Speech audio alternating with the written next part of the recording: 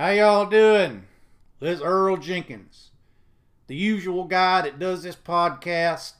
I think his name is Stefan Rahan or something funny like that.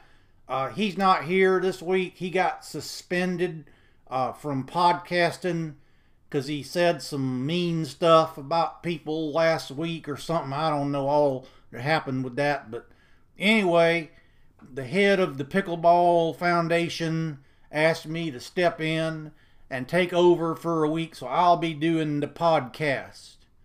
I'm not real sure why they asked me to do this podcast. I mean, yeah, I've been playing pickleball for a long time, but, we're not very good at it down in Hayhira, Georgia, where I live, but I figured I'd, come on anyway and just, share some thoughts with you guys and see what's going on. Well, anyway, I've been hearing a lot of talk about some fancy schmancy serves that people been doing. Like this guy on the Pro Tour, Zane Navratilova, or whatever his name is, using some kind of fancy chainsaw spinny serve. Well, all I got to tell you, Zane, you bring that down to Hayhira, you're going to find yourself in a world of trouble because we don't take kindly to that kind of spinning, messing up serve, trying to make it hard for people to return it. In fact, down in Hayhira, Georgia, we don't allow any kind of serve that would be deemed as unacceptable and too difficult for anyone else to get it back. For a while, we even outlawed the serve altogether. What we did was, my cousin Henry, he got one of them Canada geese.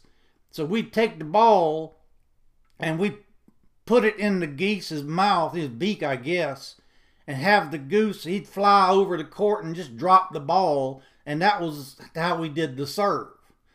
Now, the problem with that was sometimes that old geese, he didn't really pay attention. Sometimes he'd fly off and wouldn't come back for a while. Sometimes he wouldn't even bring the ball back. So we had to come up with different solutions. Another time, my cousin Daryl, he worked for the sheriff's office. He brought down the radar gun that he used in his patrol car, and we would measure the speed of the ball, and if it went over 10 miles an hour, then you lost the point. Well, the problem with that was sometimes the ball don't even get to the net if you don't hit it hard enough, so we had to scrap that idea too. But we all have a good understanding that if you hit the ball too hard, or if you spin it, or any kind of trickerations on the ball, you're just going to lose the point and you're probably going to walk home with a black eye. That's all I'm going to say about that. Now, some other things have been on my mind lately. In fact, I think this is what that feller got suspended for. He was bad-mouthing people that like to do open play.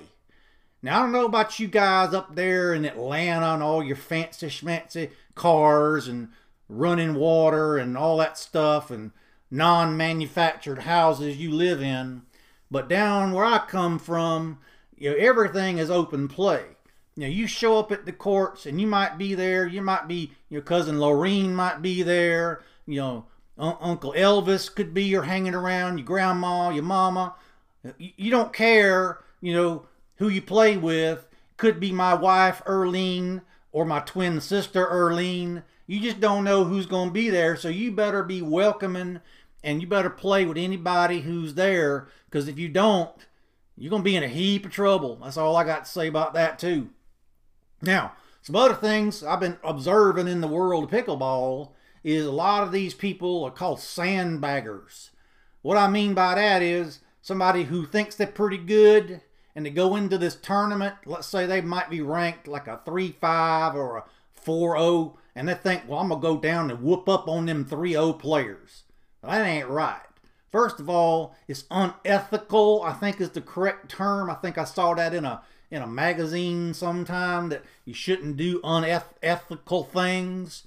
Well, anyway, plus, you never know. Some of them 3.0 players might be pretty good, and you just might get embarrassed losing to one of them players.